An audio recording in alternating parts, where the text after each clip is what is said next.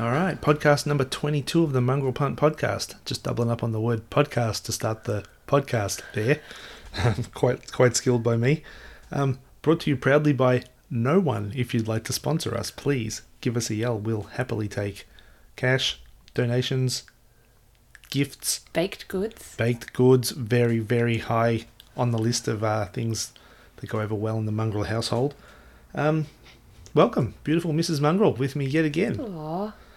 Got me to eat some tofu on the weekend. She hid it in a curry. Very, very underhanded. And you ate it like a sucker.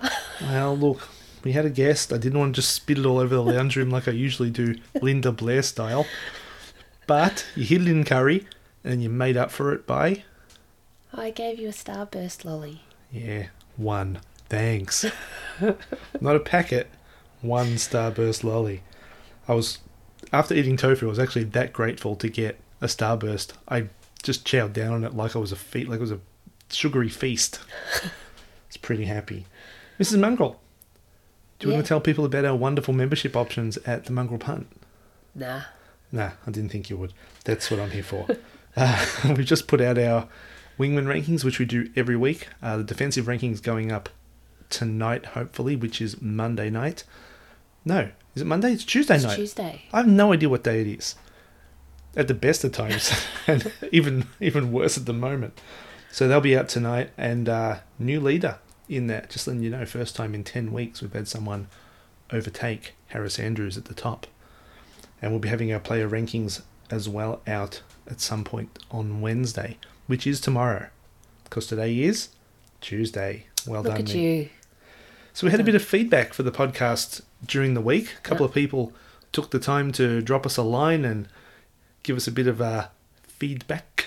First off, a very special shout out to my buddy Katie, who doesn't actually follow football but tunes in anyway. She That's just does dedication. It's because she hasn't seen you in so long. She's like, this is my only form of communication with her. And also, Radley, who was very encouraging about my interest in St Kilda. Well, he gave you a list. He did. A list of players. Jack Sinclair, big calves. I took exception to this because I have extraordinary calves. And I've been paying attention to Jack Sinclair's calves. I don't like him much at all. Radley knew how to get through to me. Yeah, he gave you. He understood. And I have to say, Radley, it's not been pleasant here, with Mrs. Mongrel swaying heavily towards St Kilda at the moment. Even paying attention somewhat during the game the other day. I was like, hey, I was so glad you guys lost. No, not too much, just a little bit of attention. So, a bit about Vic bias. Ooh, from? Hayden noted that the word interstate does show Vic bias because it's assuming Victoria is at the centre of everything. Is it not?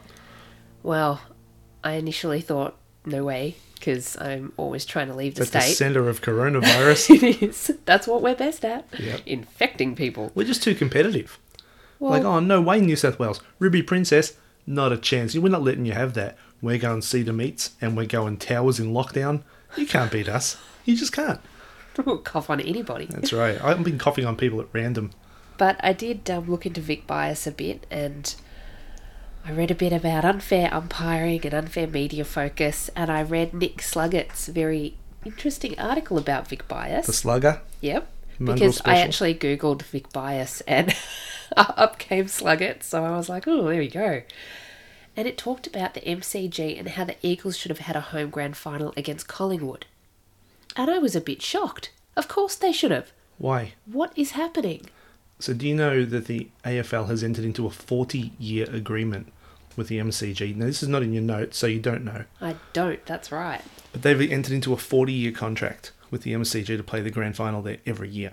So irrespective of who Why? finishes on top, look, I think it goes back to the fact that the MCC, which runs the MCG, has had the AFL over... Yeah. Sorry, keep going. I'll just get you another one. And the MPT and OPP.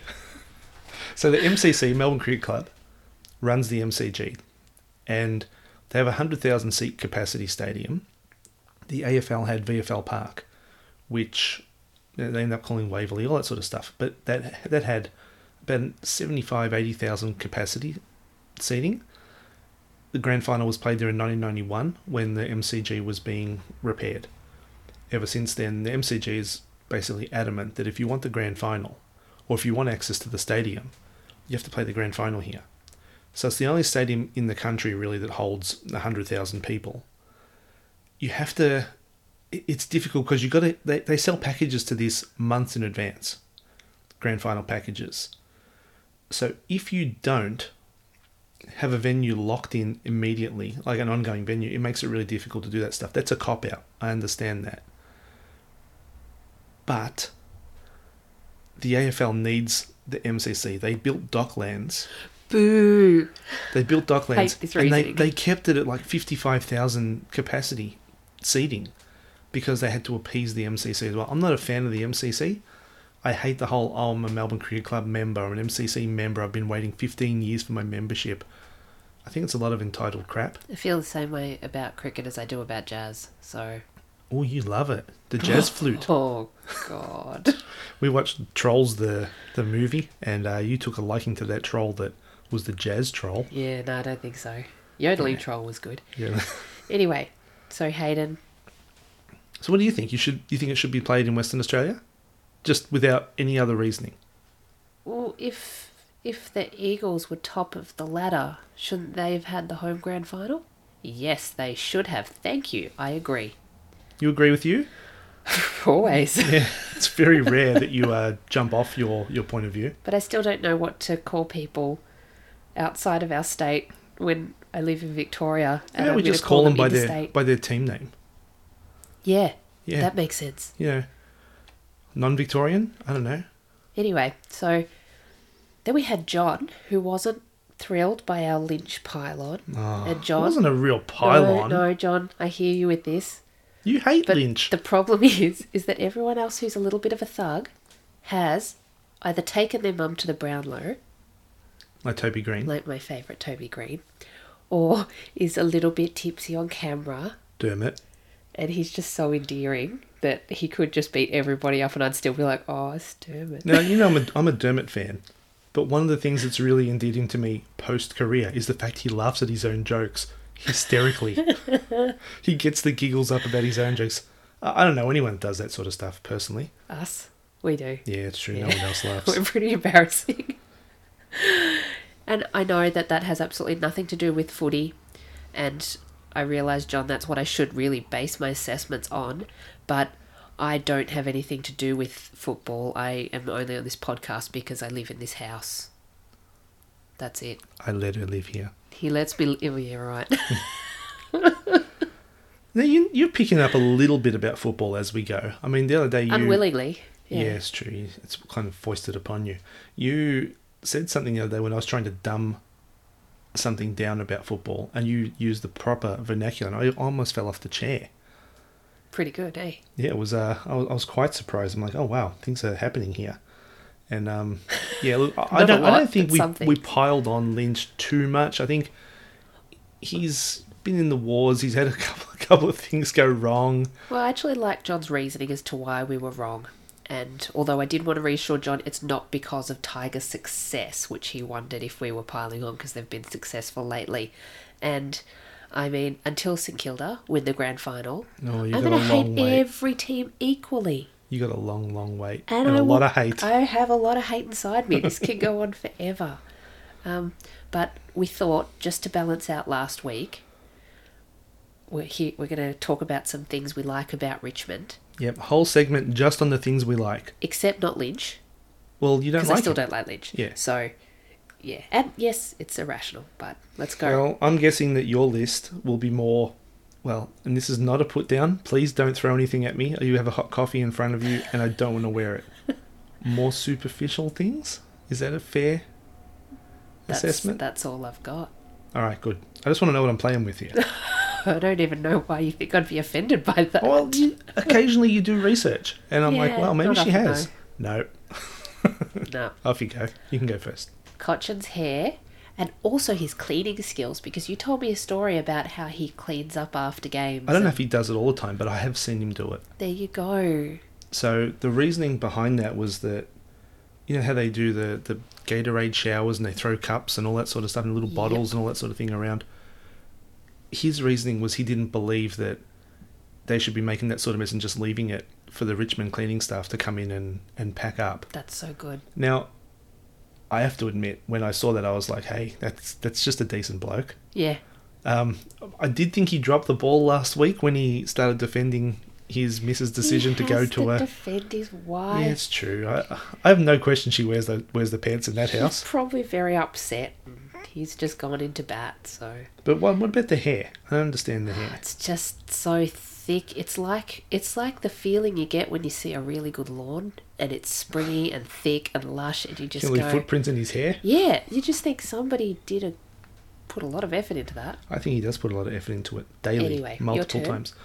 Actually, do you think Gil McLaughlin has tried to emulate... He's trying so hard. Trent and he's Cotchin's hair? failing because he's really stressed as well. And it What, shows and on what's his happened face. to Scott Lysette? You liked his hair, and then what happened? I don't know. What did happen? He grew that massive handlebar mustache. He looks like he looks like Biff Tannen from Back to the Future 3. No. Yeah, or Griff, or whatever the hell his name was in Biff. that one. It's Biff again? Isn't it Biff? In the Western in the one. third one. Oh. Yeah, I don't know. But I'm guessing it rhymes with if, because they're pretty consistent like that. So mine, a little bit more football related.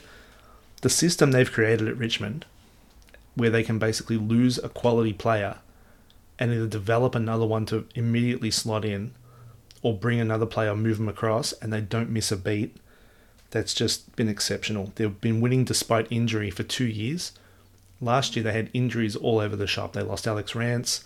They had people going down left, right and centre. And this year it's been the same. They haven't had Hawley. They haven't had Edwards. They had Cochin hurt. Prestia out. Asprey out.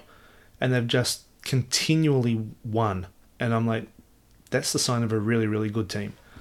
So as much as people might think we're piling on, there's a lot of respect for the way Richmond's gone about it and the system that Damien Hardwick and his team have implemented. In fairness, people think we're piling on because I did pile on. No, we didn't. We're not admitting to that. I will. Stop it. Stop admitting to things. I like how Dustin Martin just shoves people away. Yeah, it's it's like pretty the adult version of the 3-year-old. No, mine. Yeah, It he just does. Woof. It's quite lovely. He just stiff I arms like them. it. It's lovely, is it? It Not for the is. person I that like pops it. it in the chin. They don't think Great. it's lovely. But I like the Jack Higgins story.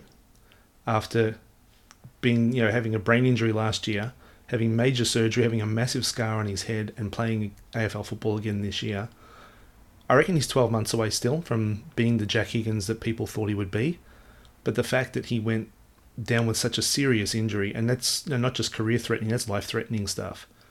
And to be able to come back and play again so quickly, great story. Really happy for that bloke. I hope he does great things. What, you don't agree? I think he's marvellous. Yeah, you like his interviews. I love it when he talks. The Hardwicks. I like the Hardwicks. I like Mrs. You only know Hardwick. one of them. Yeah. You only know Mrs. Hard. She's like you. People only know you from reputation. And it's luckily for her, it's a good one. Please, let's not put me in the same league as Mrs. Hardwick because What have she you heard is about well her? beyond. Oh, okay. Well beyond me. Thought you heard some And nasty stuff. I also like Ivan Soldo very much. What? Ivan Soldo? Yeah. Why? Because he looks like one of those old-timey strongmen. There's a couple of people in the league that look like old-timey whatevers. It's Joe Danaher yeah. looks like an old-timey pilot. He does. Yeah, you can see him going, hello, Belle. I'm just going to go up in the old bird and fly around. Tickles my fancy. Anyway. Well, I've got one more. Oh. Yeah, I didn't let you know. Okay. Richmond have just clocked over 100,000 members again this year. So, irrespective of what you think about the team or players, you've got to give a bit of credit to the supporters who have just jumped on and refused to, I'm not paying my membership this year because of COVID. I don't want a refund. 100,000 again. They're the only team that's ever made 100,000 members. They're actually back in their club, aren't they? Well, they're not jumping off. Not by any stretch. Well, John, I hope that helps. Yeah, well, that's basically all we've got. So the rest is all negative about Richmond. Look, they were really good against Essendon on the weekend, and we'll get into that a little bit more. We were supposed to record this last night, and it just got to, 10 o'clock-ish, and you were looking a bit doughy-eyed and like kind of longing for the bed for all the wrong reasons. And I just kind of made a call that we'd do it tonight. But I did watch North Melbourne and Collingwood. And during the weekend, there was a game by Jeremy McGovern for West Coast, which got rave reviews across the board. He was fantastic. We saw 3 really, really big defensive efforts on the weekend. One was by McGovern. One was by Luke Ryan at Fremantle, who may or may not be leading our Defensive Player of the Year award now, so not to give too much away, but it'll be published by the time this goes to air, so don't panic there, Mrs. Mongrel. Yes, I was so panicked. You were. Look, I could see you fossicking around. That's what you do once you hit 35, you start fossicking. Oh, yeah, I and do then actually. you become a grandma and stuff, and it's all downhill. You're fossick. The other big... Thanks for plotting out my life there. That's all right. It's pretty symmetrical. Yeah, and the other big defensive effort was from Darcy Moore, who had 15 spoils and 10 intercepts. We've been doing a little notes in every game review when someone has a defensive double-double, which is double figures in either rebound 50s, spoils, or intercepts. Darcy Moore did it this week. Harris Andrews did it again this week, second time this year, I believe. Doesn't happen that often. And only one bloke has ever done double figures in the 3 categories in history. And that's Robbie Tarrant of North Melbourne, who did, something like 14 intercepts, 10 spoils, and 10 rebound 50s in the same game just last year. So if you want to look that up, a very impressive set of numbers. North Melbourne been playing Sean Higgins on the wing. Been alright, but tends to waste it a little bit. Jack Crisp was really, really good. And your buddy Lord Pendleton, fantastic second half. Absolutely sublime. And when people ask about him, like, how long can he go on? The way he looked last night, he looked like he's in his 3rd or 4th year. He looked so good and just controlled the game in the second half. I was like, geez, this guy could play forever. If his body holds up, he's going to be sitting at the top of probably 4 or 5 statistical categories by the time he retires. That's all time, not for this year or last year or whatever. So handballs, and what I'll do is I'll research him and I'll punch him out next week. But he's on target to be the number 1 player in about 4 all-time categories by the time he retires. Pretty bloody good. The Essendon-Richmond game, Mrs. Mongrel. Yes. Good. Essendon and Richmond. So we got a fair bit of feedback around this. One of our writers, Trent Adam Shields, lovely bloke, wrote a pretty in-depth review of this game. Yeah, people got real mad. Well, Essendon supporters got really mad because he was basically stating there are a couple of incidents from this game where it looked as though Richmond players accentuated contact. That's a nice way of saying they staged. They've been cited by the AFL for staging and been offered fines. Interestingly, both guys are challenging that and refuse to accept the penalty. So they're basically saying, no, the contact was there. We refuse to say that we staged. I think they see it as a blight on their character, and rightfully so. I mean, I wouldn't want to be the guy who's pretending to get free kicks. It's a bit of a soft tag. It is. It's embarrassing. It is. It's the sort of stuff that was happening in soccer that the AFL players and supporters would look at that and go, that doesn't happen in our game. We don't do that. Yeah. And now it is. And it's happening often. There's something just a bit sly and grubby about it. Oh, look, I like sneakiness. I think it's a very underrated quality, sneakiness. There's nothing clever or...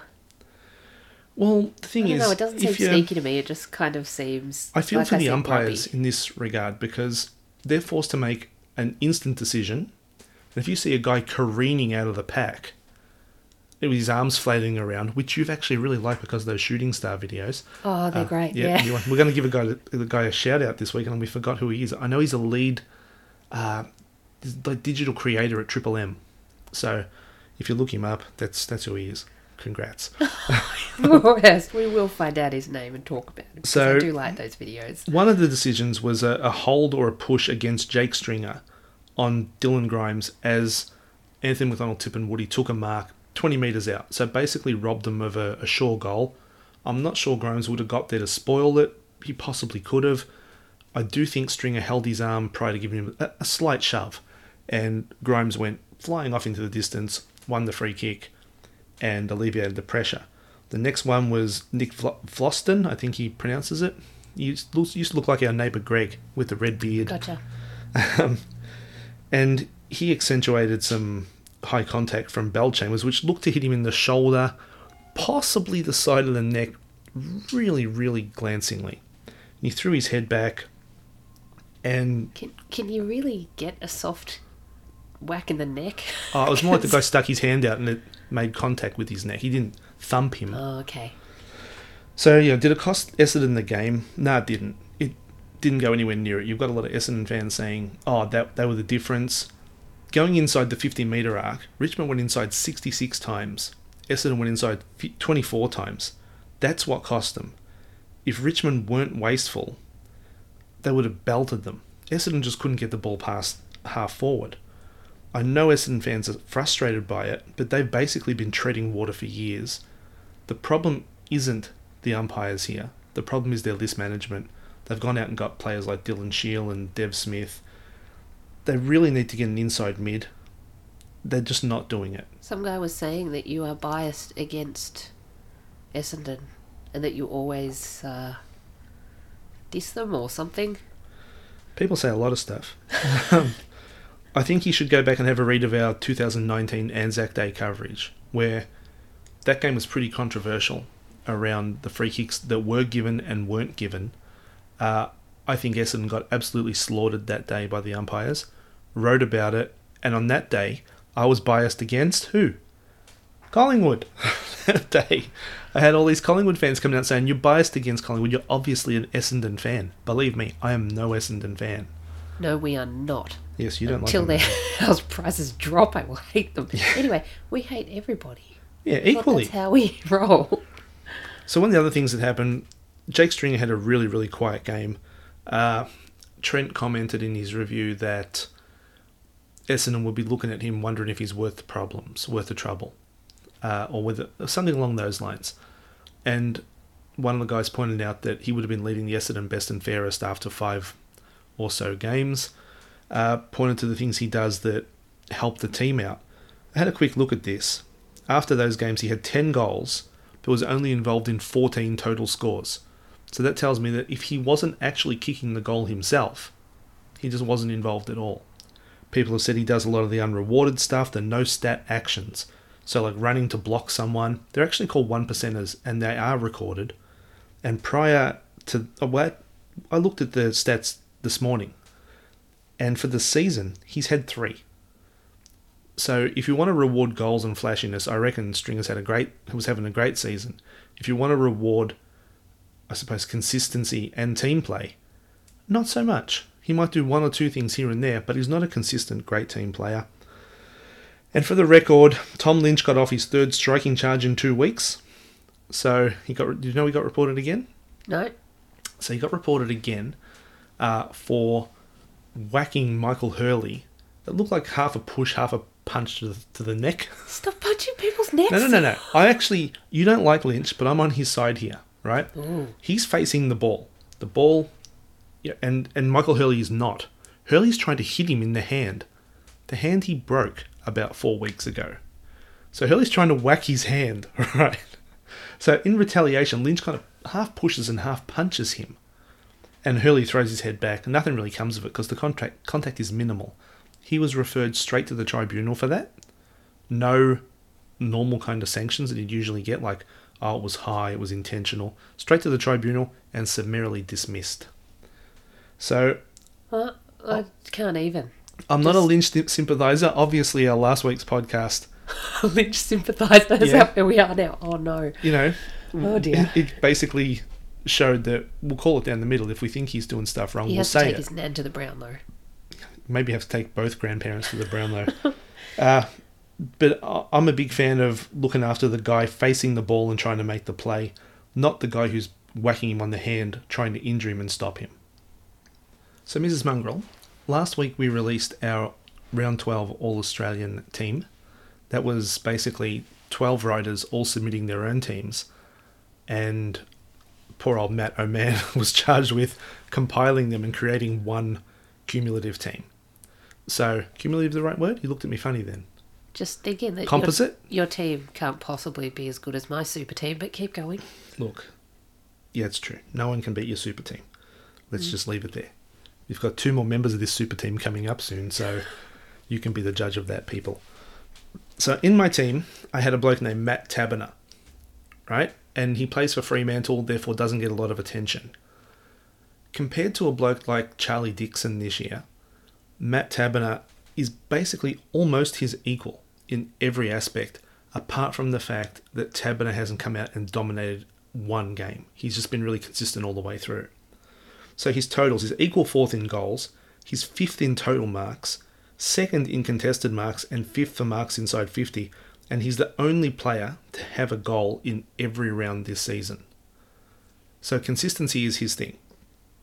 Jeremy Finlayson from GWS was with him this year, but he's nowhere near the player in terms of consistency that Taberner is, to the point where Finlayson was dropped. So Finlayson was playing okay, but he'd go missing for huge amounts of the game. What Taberner is doing is taking marks with guys hanging off him, but he's also been doing it in wet weather as well. So I reckon there's been 5 games this year where he's played in conditions that don't suit his style at all, and has still been able to play at a level that sees him in All-Australian contention.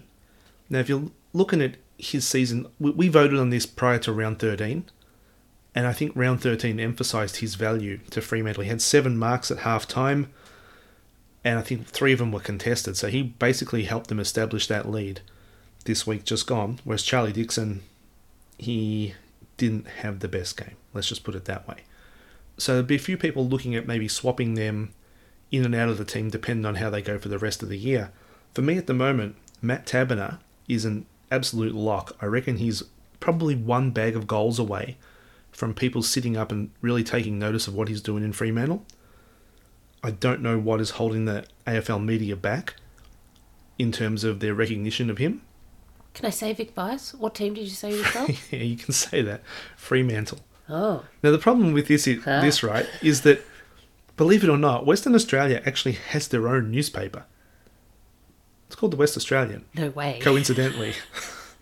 Now, even in that newspaper, he's not getting the recognition he deserves. And to be honest, nor does Fremantle usually. It's basically a West Coast town. So if we can give him a little bit of a pump up, I'm more than happy to, because he's having a ripping year. And I'm on the Matt Taberner bandwagon. Have been since last year, but he hurt himself and spent a lot of time out. This year, he's been fantastic. Mrs. Mongrel, do you know who Eddie Betts is? Yes, I do. Do you think he's cooked? Yes. Oh, good answer. Well, wait, I'll ask a follow-up one for you. What brings you to that conclusion? Aside from the fact that the question on the notes is Eddie Betts cooked, I would say that you've been talking about this year being his retirement tour. It's felt like it. And there was a lot of airtime on Friday night. Like, it was Sir Doug Nicholls around, just went past. Really nice tip of the hat to Sid Jackson as well, as an honoree this round, which was really nice. But a lot of airtime on Friday night surrounded Eddie Betts in the game against Gold Coast. And as far as I could tell, there were a few other guys with Indigenous heritage out there. Jack Martin, Sam Petrescu-Seaton, Jared Harbrow, Isaac Rankine as well were all out there. Rankine gets his fair share of attention because people actually are willing him to be great. But a lot of the attention went to Betts. I suppose it's fair enough. He's the elder statesman of the Indigenous crew at the moment. I suppose him and Buddy, although he's out for the year. We'll talk about that in a sec. And I suppose everybody wanted to see some Eddie magic. We haven't really been seeing any of that in the last month of footy. So Betts kicked a goal in this one, made a point of pointing it out in the after-game interview, and mentioned his son and said, I kicked a goal for you, haven't done it for the last month. And I kind of went, wow, has it been that long since he kicked a goal? So I went back and had a look. The goal he got in this game was basically a handball over the top too. It wasn't really an earned goal. It's the sort of goal you give to the... how will I word this? There was a young bloke who played with us when I played football named Peter. We'll just leave it at that. And Peter's job was to stand in the goal square and wait for someone to give him a handball over the top. And he got like probably 10 of them for that year. It was great. Every time he got it and kicked the goal, everyone would celebrate. But you don't want to be known as the guy who gets the easy goals like that. Anyway, it's called a Joe the Goose. He got that from Zach Fisher. Probably the easiest one you'll get for the year. And every time he had to earn the footy himself, he was absolutely horrible. So usually a small guy's key to their game is their work below their knees. So the ball's on the ground, they can pick it up easily. He was fumbling it all over the place. You can blame the conditions, but other guys were able to hold the ball and to collect the ball. Eddie really, really struggled. And he probably dropped 4 chess marks as well. So if we're doing stats for drop chess marks, Eddie Betts, number 1 ranked this week. A bloke called Michael Gibbons picked up the slack. Now, I watched Gibbons last year, and I was of the opinion that he was in the side because Carlton had no one else to be in the side. But this year, well, he kind of was recruited from the VFL and given a chance. And to his credit, he's really worked on his game. He put a couple of moves on, kicked a couple of goals, and they were earned goals. They weren't gifted. So I really liked what he provided. I'm wondering whether the Blues give Eddie Betts a rest in the coming couple of weeks. I think he's 34, so he's no spring chicken. There was conjecture about whether he'd continue this season or not. Apparently Gold Coast offered him a multi-year deal. They'd be breathing a sigh of relief right now that he signed with Carlton. And if Carlton were languishing at the bottom of the ladder and out of the competition, I kind of understand them continually playing Eddie and, I don't want to say carrying him, but giving him every opportunity to make good on what he's doing at the moment. But they're not. They're in finals contention, and I'm not really sure you can have someone. I suppose he is taking a good defender. That'd be the only upside, but I'm not sure you can have someone out there whose only job it is to occupy space. So I reckon he's got a week or two to turn it around. Otherwise, we might see Eddie back in the grandstand. St Kilda, your buddies, are in the same boat here, believe it or not. They have a guy in their side who's their captain. His name's Jaron Geary. I'm not sure he's in their best 22 at the moment. Never heard of him. Yeah, he's a pretty... Look, I don't want to diss the guy too much. He's a very unsung captain.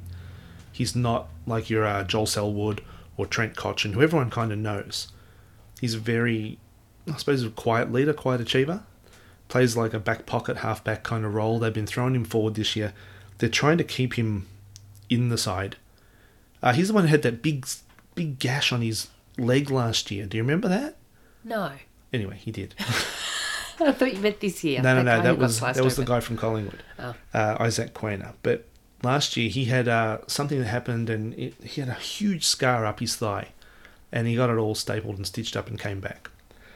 He did a great job earlier this year on Sam Docherty, playing as a defensive forward. He was the first one to actually shut Docherty down. It was about round 5, 6-ish, I think. I don't remember off the top of my head.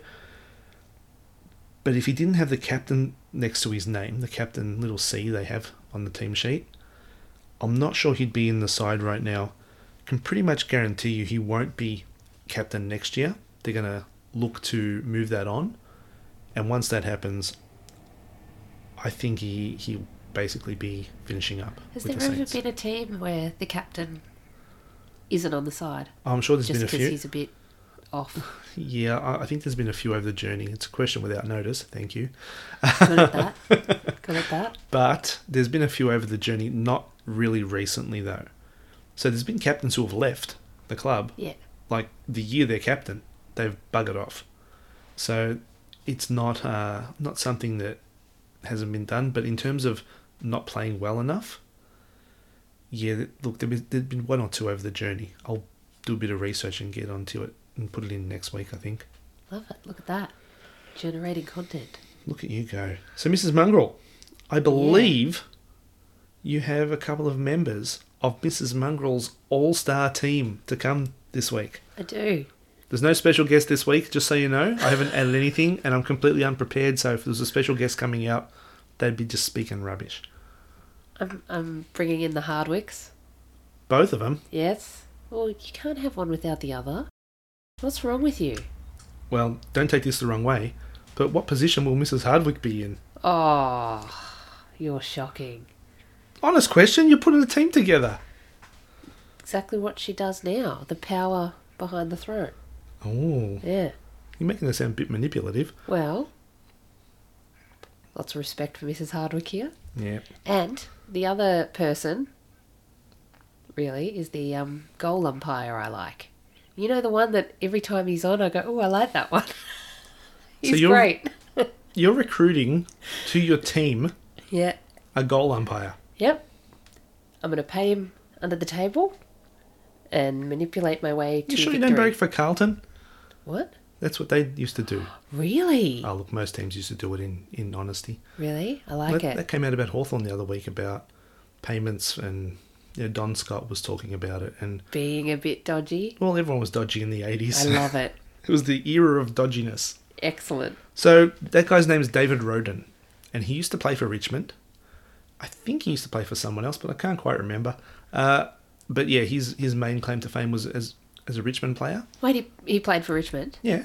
So, Oh, look, another thing you like about Richmond. the Hardwicks and the goal umpire. Wow, a real Richmond influence on your team at the moment. I didn't mean that. Now I feel bad for not putting St Kilda people in. If she puts Tom Lynch in next week, Oh, please. you know someone's got to her. I can be bought, but please. Someone sent some baked goods around. Mrs. Mongrel's sold out. There'd have to be cheese twists. Oh, you can make them. They're good. That's true. So I've got a few players here who I believe have been pretty disappointing this year. I wanted to run you through them. I'm happy to have you comment on them if you have anything to add. So by all means, if something jumps out at you miraculously, I'm you just can throw a couple of looking cents down in. the names, going, don't know who these people are, but go You on. know a couple of them. Yeah. So Jeremy Cameron, you know him? He looks like Superhero. but a cheap cleaning product Yeah, superhero. he looks like a Mr. Muscle. Mr. Muscle. Yeah. So his season, after winning the Coleman medal last year, he hasn't looked desperate at all. And I'm not talking about the day-day scene, Joe Canino style. I'm talking about on the field. He seems to be cruising around. And I did hear Dermot Brereton talking about how his running style is to cruise. He looks like he's cruising around, but he's actually running at top pace. I'm not buying that completely, because Jeremy Cameron really doesn't look interested at the moment. He hasn't kicked 3 goals since round 1. So he's kicked a couple of bags of 2. But this is a guy who had, I think, 36 goals or something after 6-7 rounds last year. People were like, oh, he's going to kick 100. He's going to kick 100. And then he just went goalless, or kicked one here and there. But he's out of contract end of this year. And he's playing like a guy... Oh, I actually like GWS, but he's playing like a guy who doesn't give a rat's ass at the moment. There's no real pressure he's applying. If he's thinking of leaving for a Victorian team, I reckon be careful what you wish for. Because if you're playing like this in the fishbowl of Melbourne, or let's just say he goes to Geelong, in Victoria, the fishbowl that it is, I can't see him being given the leeway to play this poorly and not have the blowtorch put on him. At GWS, you're playing for a small market team, I suppose. They have like 15,000 members or whatever they do.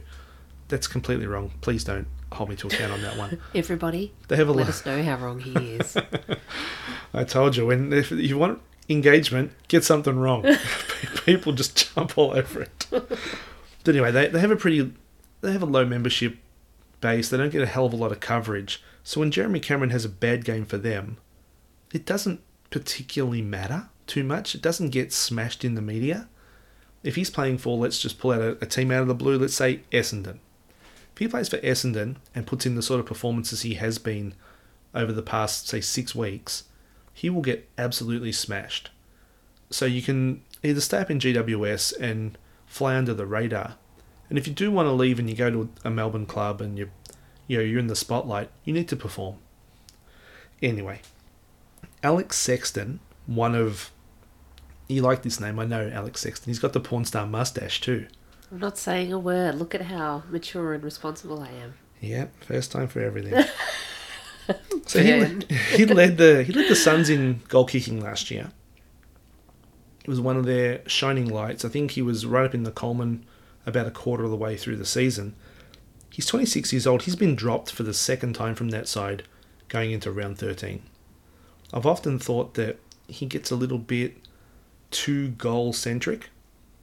He wants a goal. He basically, the first thought is when he grabs the ball, I'm kicking a goal. Whether someone's open for a handball or a short pass, he thinks, I'm going for home. And I don't mind it too much. Yeah, I don't mind if he goes for goal often. I think forwards have to have a bit of that about them. And we've seen over the last couple of weeks a couple of times forwards trying to be too unselfish and it all unravelling. I'd rather a guy take a chance and try and kick a goal than screw around with the ball, lose it, and you don't even get a shot. But I wonder whether he is having any issues with the current coach up there, who you know as... Oh, I'm not going to say it. Oh, you know him as the fat coach. Slightly portly coach. Well, I haven't seen him eating any lollies in the box this year, but he's been coaching from the bench. That's probably why he'd have to share them. He doesn't like that idea. I'm wondering whether he'll be moved on. He's got some great trade value, and there'll be a few Melbourne teams, and teams all over the place actually, that would definitely be looking at getting Alex Sexton on board. Bloke called Lewis Jetta out in West Australia. So I suppose when you look at him play, he's got the sort of foot skills that every team would want. So he gets the ball on a half-back flank, or as you'd call it, back flank pocket small. Yep, beautiful. I know exactly where that is. And the first thing he does is look inboard. So he doesn't want to go down the line, which is the safe option all the time. He looks inboard and wants to transfer play and open the game up. The thing is, he's got the ability to do that. He was left out of the side after round 4, which happened to be West Coast's third loss in a row. So I don't know whether Adam Simpson, West Coast coach, just so you know, Thanks. looked at him and thought, he looks laconic, because he does. He just looks really relaxed on the ground, always looks like he takes things in his stride. But it can also look like he's not really into the game. And I don't know whether Simpson looked at him and thought, oh, geez, I'm going to give him a rest, because he looks, it's a bad look when you're kind of just ambling around out there and things aren't going your way. They've replaced him with guys like, Jackson Nelson and Liam Duggan, who look like they're going to attack the football like their life depends on it. So you've got a real contrast between the two of them here. You look at Jetta, he could have been, he's a premiership hero for West Coast and has been one of the best deliverers by foot in the league for a number of years, and now he's sitting on the outer of this side. People have forgotten how potent he can be. He's just not being given the opportunity to do so at the moment. Next up, Adam Tomlinson. He was traded to Melbourne during the off-season. Him and Ed Langdon came across with the express purpose of playing on one wing each. Now, Tomlinson, big boy, really solid, and has a huge tank so he can run all day. Yet I kind of noticed last year when he was at GWS, he was playing on the wing and he was having very little influence. And I'm like, I actually don't know where this guy's best position is. So Melbourne are now playing him in defence. He's been okay, but he's not doing the job that he was recruited to do. Melbourne have kind of lacked some polish on the outside. Langdon's been really, really good for them. Tomlinson hasn't held up his end of the bargain yet. So I'm wondering whether you give him this year because he's a new player in the system. Do you just allow him that time to adjust and to make his game work for the team and make the team work for his game? Or do they just... I actually really don't know what they're doing with him. So maybe he becomes a really good halfback flanker. Who knows? Next one hurts me a bit. Jager O'Meara. He's out at the moment with a broken hand, so I feel bad picking on him. But then I look at him like he's built like a brick shithouse. He's a good-looking boy. I'm like, why am I feeling sorry for him? He's the number 1 draft pick in the mini draft. So when Gold Coast were coming into the league, they were allowed to pick the best 17-year-olds in the country. O'Meara, number 1. Right, so this is before the draft. They got a leg up before the draft. He had his injury worries up in Gold Coast, and then he was eventually traded to Hawthorn. As you know, people listening, I'm a Hawthorn man. I had really high hopes for O'Meara. And last year when Tom Mitchell went out, I expected him to step his game up and become a match winner. What we found is that O'Meara doesn't deliver the ball well under pressure. He can get it, but he hacks the ball forward at every opportunity. This year he's kicking at 49%, so every second kick goes nowhere, basically. And I'm like, he's a clearance beast. I really like his contested work, but he's lacking the polish that everybody thought he was going to have. Bit disappointing. Anything to say about Jaeger O'Meara there, Mrs. Mongrel? No, I'm surprised you're so calm about it. Well, there's nothing I can do to change it. I'm a bit scared of him if I run into him. No, I'm not scared of him. I'll take him. He's got calf muscles. Damn it. I can imagine you fighting someone with me just kind of biting them around their ankles. That was my tactic, biting on the ankles. I'd be knocked to the ground pretty quick. So Brad Hill from St Kilda. Oh, a bit of a glower. Do you know who Brad Hill is? Got no idea, but that's not the point. Yes, kind of is the point. So I think he could have been the recruit of the year this year. He came from Fremantle and was at Hawthorn originally. He's a running machine. And I heard Jonathan Brown and then his coach basically blame his teammates for not getting him the ball often enough. I took a bit of pause and I was like, hang on a second. This bloke has been running 3/4 pace around the ground. He doesn't get to the right spots. And you're blaming his teammates for not getting him the ball.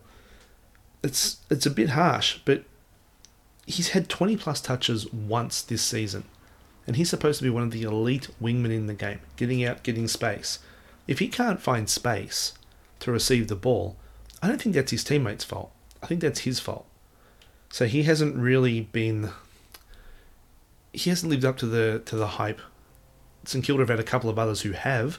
Dan Butler being one, Zach Jones being another. Even Paddy Ryder and Dougal Howard. But Brad Hill has been the one who's disappointed there. I've got two more for you. Alright? Okay. Daniel McStay. He's a power forward up in Brisbane. And he reminds me of Homer Simpson. Do you remember that episode of The Simpsons where Homer he had the crayon stuck in his nose? And every time he kind of learned something new, he'd forget something he already knew. I do. So Daniel McStay learns how to take a contested mark and forgets which foot he kicks with half the time. It's like he can't walk and fart at the same time. Right. Oh, so highbrow. Okay. I've yet to see him have a game where he puts it all together. So takes contested marks, goes back, kicks goals. He seems to be able to do, take some contested marks and then he fluffs the kick, or he will snap a couple of goals, but he never really has the complete game. And given the situation Brisbane find themselves in, which is a team unable to hit the scoreboard meaningfully, a big game from him at some point, I think, is almost required. They threw out some rumours flying around anyway about them going after Joe Danaher after this season. I'm like, at the moment, a guy who hasn't played for basically 2 years is a better option than Daniel McStay. Anyway, the last one. This one hurts too because I've been on the bandwagon right from the outset. The Fog. Oh, so sad for you. You really do like the Fog. I do like the Fog. I really want him. He reminds me of someone. He reminds me of a wrestler. I think he's got that thing about him where he looks like he wants to hurt someone, but he just doesn't do it. And he's just been really below average this year. I was expecting him to make some sort of move. The delivery hasn't been great to him, but I haven't seen any improvement at all from him. It's the lowest goal average of his career, despite the fact he's basically playing out of the goal square. It's his lowest mark numbers of his career as well, 3 years in, and he's yet to have 10 touches in a game. He's got a season high of 1 goal, and he's supposed to be, the next big thing. He wears the same number that Mark Rasciuto and Patrick Dangerfield wore at Adelaide, and I really think that if you're looking for someone who needs to lift their game in South Australia, it is Darcy Fogarty before the end of the season. So, Mrs. Mongrel, there's some players that I'm very upset with. Well, not very upset, but I'm mildly disappointed with this year. You don't have anyone because you didn't have any expectations to begin with, did you? 0. I think everyone I like is doing well. Yeah? Yeah. Selwood, Petrarca. Anyone else? There's quite a few that you like. Let's go through your players next week, and we'll assess their seasons. Oh, lovely. Okay. So this week coming up, we've got the Hawks and Bombers on a Thursday afternoon at a 4:40 start. I mean, we're all working from home in Victoria, but geez, I've actually got to do some work once in a while. This game probably doesn't mean a lot. Actually, it does to some people. It's Hawthorn versus Essendon. They really don't like each other. Why are you looking so quizzically at me? What time is it in Western Australia? Right now? No, when they're playing how? 2 hours earlier, so 2:40. Oh. I mean, they can just take a half day, I guess. Why would they want to watch Hawthorn and Essendon anyway? Yeah, fair I call. wouldn't. I don't want to watch it. But the AFL then makes up for it because they've got Richmond and West Coast. Now, this has actually been played in Queensland. And at the start of the season, this was my pick for this year's grand final. Not who I thought would win, but who I actually wanted to play off. They've got the last 3 premierships between them. You've got McGovern thundering back into form last week. You've got Richmond players almost being suspended for staging, you know. You've got Tom Lynch. I'd love to see a McGovern-Tom Lynch matchup this week. It'd be an absolute highlight. Really, really looking forward to that one. You have a tip for that one, Mrs. Mongrel? Oh, I'm going to say the Eagles are going to win. You know, they didn't play well in Queensland prior to going back home. That's all right. That's They'll all be right. You think they've come out of it better for it? No, but There you I'm go, going to say guys. the Eagles are going to win. I'm not doing too bad in my tipping either. So Where are you in the Mongrel punt tipping? I think I'm number 6. Where am I? 4. Oh, that's good. I've got my eye on a nice jacket. that Elizabeth you're gonna still get still me winning? for losing. Elizabeth's blitzing it. Oh, she's I can't. she's even destroying begin to- people I don't understand how she's consistently up the top. because she keeps tipping the right teams. How? Well, She obviously knows what she's talking yes, about. well, maybe she should run her own podcast and we'll just exit stage left out onto our balcony. The dogs and the cats. You asked me a question about this before and I forgot what it was, but Right? this is a Friday night special, dogs and the cats. This should be an absolute ripper. Oh, I asked you who I should tip. Yeah, and considering she then instructs me to tip the opposite of whoever she picks, I don't understand why these questions come to me. Port and the Swans, that is what it is. I suppose the Power need a big win here. The Swans have been up 2 weeks ago and then rocketed down last week to their lowest score in decades. So they scored 19 points for the game, which is basically, it's horrid. The Dockers and Giants, this is basically a season ender for one of these teams. One of these teams will be out of contention after this game. And you look at Fremantle, that kick after the siren from Jack Nunes a couple of weeks ago, that might end up costing them a final spot. If they can get over the Giants, I like what I've been seeing from those guys. They're better than advertised. These and the Saints. Who gets up there, Mrs. Mongrel? Your team. This is so stressful. What? We're days away here. I like the Demons. You do? Oh, also no. like the Saints. Also, Demons versus Saints. Bradley, you're going to have to I get like in it. here and continue to sway her over to your way of thinking. She oscillates really wildly. The Blues and the Pies is the first time in a long while that Carlton Collingwood has actually meant something. This is Carlton knocking on the door of the 8. Collingwood clinging to a spot in the 8. I reckon Carlton might smell a bit of blood here. For the first time in a while, they can really get a hold of Collingwood. Personally, I'd love to see it happen. I don't think it will. But I think Carlton would be up and about if they got a win over Collingwood. People like Gab Rossi, they'd be bloody intolerable. You wouldn't be able to put up with them. But yeah, and then you got North Melbourne against the Suns on Sunday night, Monday, I can't remember. Big chance for North to actually get back on the winners list, but the Suns have kind of plateaued, and you're nodding your head. You're thinking Suns are going to win this. Yep. Because I am going for a St Kilda Suns final still, and it might happen, and I'm very excited. the Suns are done. Maybe Why in a would you couple say of that years. to me? Because Could you I know imagine you're an how many optimist. nice baked goods I'd make if it was a St Kilda Suns final? But then if you were really sad about it, you'd probably order some in. Yeah, but then I'd just eat it on my own. No, that's not going to happen. You're just being silly now. So we'll be back after round 14. If you've got any questions or want us to address anything, by all means, you've seen at the start of the podcast, Mrs. Mongrel very, very adept at responding to people's submissions and requests. This is why I don't work with the public. Yeah, you kind of used to and you hated it. I was terrible. Yeah, a lot of complaints about you. I get a lot of emails about you, and I have to delete them before you see them. Yeah, you're a good man. Looking after me. I try. Anyway, guys, we'll catch you next week. Thanks for listening.